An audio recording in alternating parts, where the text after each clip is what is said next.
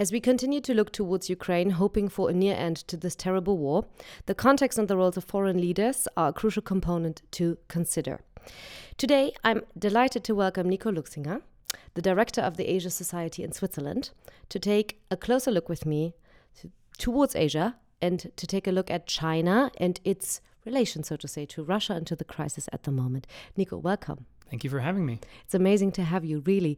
You've been, of course, in your work at the Asia Society involved in not only political considerations, you're closely monitoring what's going on over there, but you're also having a lot of conversations, I would imagine, with people living there, with people living here, looking towards Asia.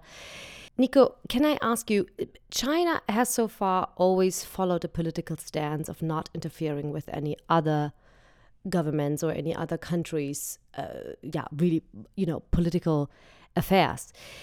That seems to have shifted a little bit in the last weeks and really the last years even maybe, and in this particular case towards Russia, so it seems.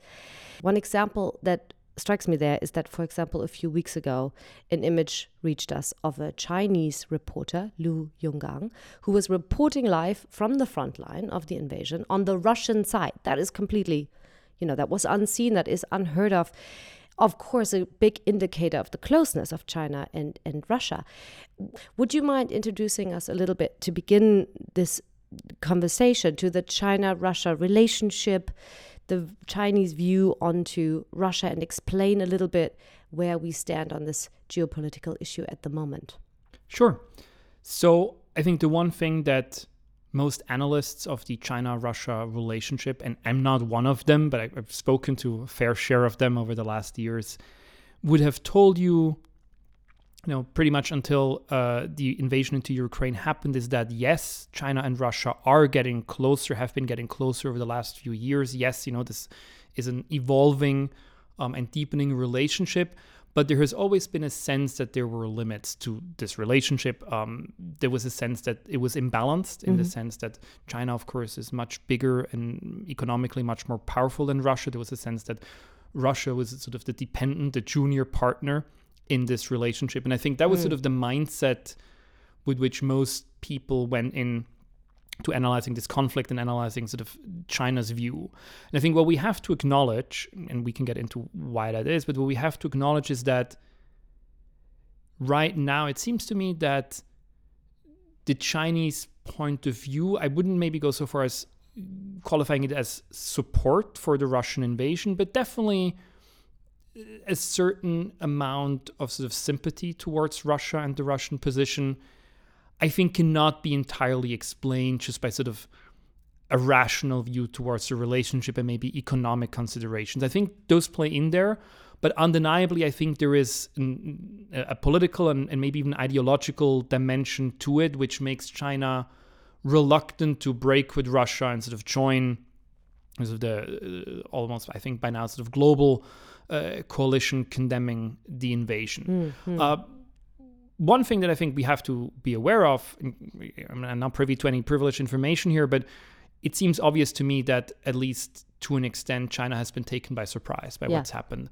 There are many people who say that China was informed prior that the invasion would happen. That's entirely possible, but they definitely did not expect this to be a protracted war the way it's come out now. And you could see the Chinese position change and shift, at least at the beginning of this conflict, on an almost daily basis. So I think for China, this is not a comfortable position to be in. I think this presents a number of challenges, and it sort of shows a number of contradictions in the way they conduct foreign policy that they just haven't resolved yet. Yeah. I mean, also considering the relationship of the two leaders, right? You're saying that it sort of shifted over the last few years. I mean, Xi Jinping and Putin are very close. They're said to have met over 40 times in person, which is quite extraordinary. And of course, we see some parallels, and you're mentioning foreign policies, that they're running a rather aggressive foreign policy, one might want to say. They're certainly increasingly oppressive internally towards their own people. We're thinking about such things as freedom of speech and, freedom of the press that surfaces quite a bit at the moment, given the conflict. From your conversations with people living there, is that representative of sort of a understanding that these two countries are very close? So I'm not sure if the relationship between President Xi and President Putin is necessarily personally close. That may be. There's probably a small number of people on either side who could answer that question, but I'm not one of them. Yeah. And I think many other people aren't either. And maybe we read a little bit too much into sort of the public displays and the frequent meetings. Those could also just be because it makes sense. Right. And I think we tend to forget that those are they're actually neighbors. Yeah. They share a very, very long border. Absolutely. So, it's as unusual for the two leaders of these two countries to meet as it would be for the heads of state of Switzerland and Germany to meet on a regular basis, which they do. So I'm not sure if this is unusual. I'm not sure if it necessarily conveys like a deep personal or ideological connection. Again, I think what I mentioned at the beginning, which is that this is a deepening relationship, and it has been deepening over the last years, but it's definitely not limitless. I think there was a Chinese communique a few weeks ago that said, this relationship has no limits. Exactly, and to me, that's PR, right? Of course, the relationship has many, many limits in many, many forms, and I think both sides are well aware of that. So on the political level, I think there's a certain usefulness that the two countries have for each other. There's probably a certain ideological closeness which may have grown over recent years. Yeah. But I do also think it's important to look at the differences, both in terms of the differences of the countries, but also the leaders, where I think the Chinese side and Xi has definitely in the recent years tried to position itself, let's say, more statesman-like, has tried to engage in international organizations, I think, much more. And I don't see the Chinese moving away from that, right? Whereas Putin obviously has now sort of made his bet and has become, probably for the foreseeable future on the national scene, a pariah and somebody who will not be welcomed in a lot of capitals around the world, at least not in the West. And I think Xi definitely doesn't want to be in that position. So I don't see Xi moving in that direction just because Putin did that. What the view is sort of in the quote unquote ordinary Chinese on Russia, I find hard to assess, first of all, because there's no such thing as the ordinary Chinese or the average Chinese. I think we tend to forget that it's a 1.4 billion inhabitant country, and there are many different views. Again, there is a history to the relationship. There is cultural closeness, at least in the border regions. My sense is, but this is very much also mediated, through the media and through social media, to the extent that that's visible, that sort of a prevailing sense, at least in let's say Chinese political elites. I don't think that necessarily Chinese would condone an invasion and probably not condone a war, or at least not that war. But I do think there's also a certain feeling that the West, and especially the US, may not be entirely innocent. I think sort of this is a little bit of this idea that we're obviously against war and we're for peace and we want to see this come to a resolution. But I think this, in our circles and in the West, sort of almost unanimous assessment that this is an unprovoked aggression from the Russian side would probably not be shared by a lot of Chinese commentators. Whether that would extend to sort of the man from the street, I'm less sure. My assumption is that, as always, the man on the street has a lot of different issues on his mind, and may not care quite as much. And I'm also not sure whether there's like a sense, if that was your question, there's like a sense of like brotherhood between the two peoples. I think that would be going way too far. I think there's definitely a sentiment on the Chinese side, which is true, that China has economically been on the rise for the last few years, whereas Russia clearly hasn't. So I think there's, I don't think there's probably going to be a strong sense of like shared destiny on the Chinese side, at least.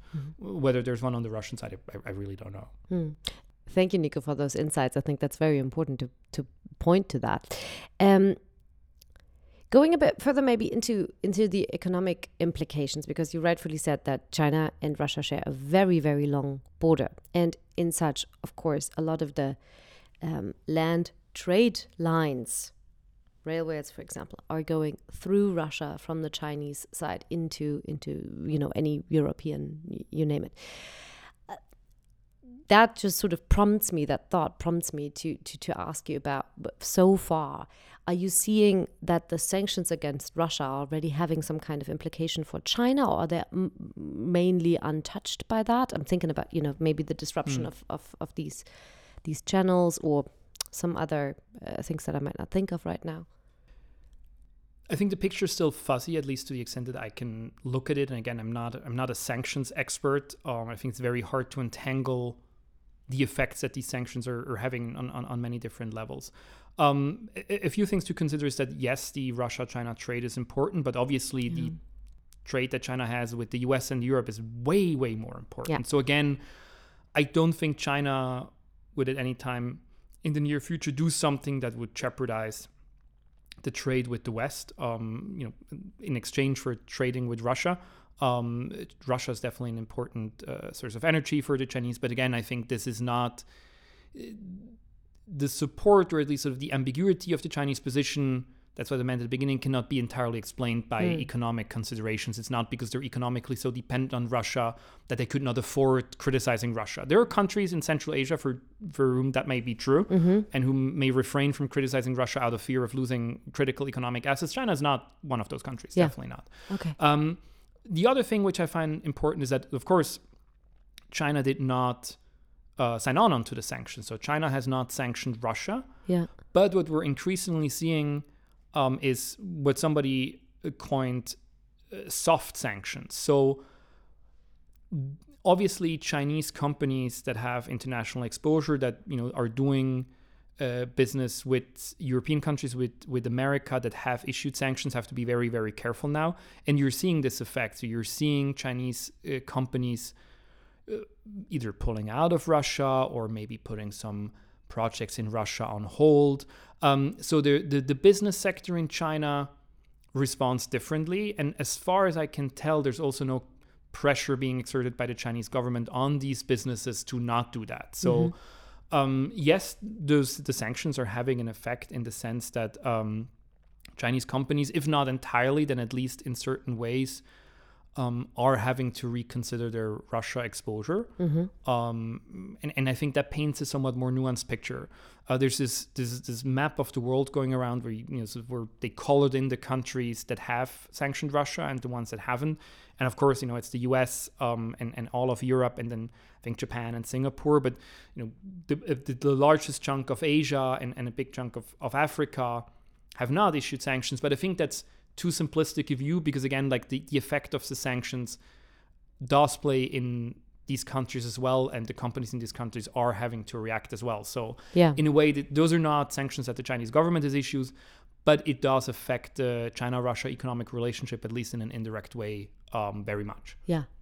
Nico, another question that I'm almost a bit fearful to ask, and I don't want to, go too far here, because I know this is a hard topic to address, but China and Taiwan, of course, there's a certain relational parallel to the invasion of Russia of Ukraine right now, that we're sort of fearing something similar might happen, China invading, annexing whatever, Taiwan. May I ask you about that? How do you see that? Of course, I think it's an interesting question. I do want to say that I don't think anybody has an answer. Yeah. Not in the sense that we haven't figured it out. I think it's just really not clear yet. So there are a few things to look at. So on the face of it, of course, there are certain parallels in the sense that Russia, or at least the Russian president and his staff, in a way do consider Ukraine to always have been, sort of rightful Russian territory. Yeah. And see this war also kind of, as a way of reunification, although I don't think they've ever actually used that term as far as I'm aware. And that there are certain similarities with, the mainland China view towards Taiwan. So I think a first reaction of many analysts was that a Russian success in Ukraine could sort of have second order effects, because it would make a Chinese invasion into Taiwan more likely. Yeah. If that's true, we also have to acknowledge that the Russian invasion into Ukraine was anything but successful so far, and the response from the global community, or at least from large parts of the global community, has been so forceful that you could also argue that maybe this even acts as a deterrent. that China would have seen that the cost of an invasion on the global stage should be super, super high. So you kind of have these two almost opposing viewpoints. One arguing that the Russian invasion into Ukraine would make a Chinese invasion into Taiwan more likely, and one that argues it would actually make it less likely. Yeah. The most convincing argument that I've read in this thing is that it actually doesn't change anything. And I think that's the correct way to look at it. The China-Taiwan issue is complex. It has a long history. It is driven by domestic considerations. And whether Russia invades Ukraine or not, and whether that invasion is successful or not, my sense it will have little effect in terms of the Chinese political considerations. And there, I think the view is unanimous that an invasion of Taiwan is probably not in the cards immediately. Of course, that's what everybody said about Ukraine, and they were wrong, so we should take that with a grain of salt. But to me, that makes sense. Now, what I think is a little bit less clear is whether the Russian invasion into Ukraine and the response from the West and the coordination of this response would have any medium-term effects on support that is being given to Taiwan. And we have to remember that, of course, a lot of support is already being given to Taiwan, and that's one of the big differences to Ukraine, right? If you just compare how many weapons the U.S. has delivered to Ukraine over the last few years and compared it with how many weapons they've delivered to Taiwan, those are radically different numbers. It could be that we see sort of an increase in support towards Taiwan as a result of the invasion, but I think that would it would mean a change of response and a change of attitude in the West and not necessarily in China. I think for China, Ukraine doesn't have any wouldn't yield any specific meaningful policy changes when it comes to Taiwan. I think that strategy is there. It's also, the president of China has made it clear that he sees reunification as an important political goal. Yeah. And I don't think the current situation would change anything on that. But I also don't think it would make it more likely an invasion is happening, on an accelerated timetable. Mm-hmm. Thank you for those views, Nico.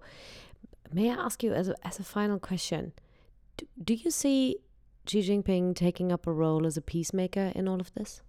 That is a very interesting question. So I had asked myself this question in the first few weeks of an invasion, why they're not doing that. To me, it seemed this is almost too good an opportunity to pass up, right? So China could come and say, we are an important global player, which is something that the Chinese say a lot, and which is an aspiration that they have. And, they could rightfully argue that they have good relations with Russia, that they have good relations with the West, and they could be a broker.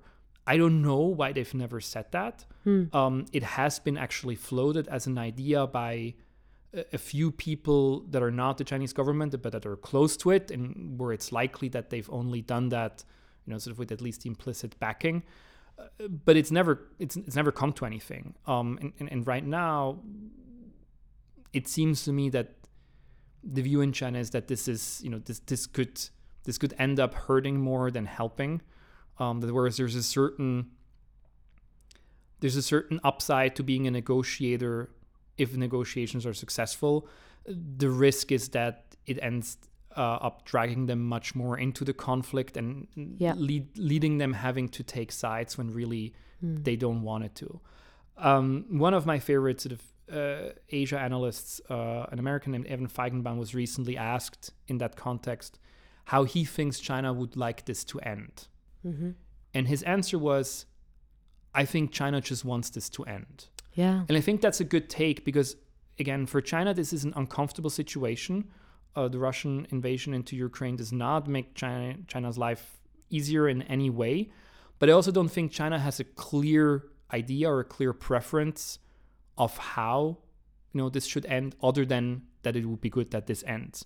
And I think with that in mind, I think it maybe becomes a little bit more clear why they wouldn't want to act as negotiators, because they themselves probably don't have a clear view of what the resolution of the conflict would look like and what they would prefer the resolution to be. And in that position, it's probably unwise from a Chinese point of view to act as negotiators. Mm-hmm. Nico, thank you so much. I think that these were all very particular viewpoints that I'm so thrilled to have an expert with me and who's so deeply ingrained in the conversations around Asia to help us understand this a little bit better. It's a very relevant, I think, component on the international political landscape at the moment. So thrilled to have had you today. Thank you very much for your time. Thank you very much, Aurelia. And we thank you, as always, so much for listening. We'll be back with more from Beggars Now next Friday. Until then, I wish you a wonderful weekend and a successful week. Bye-bye.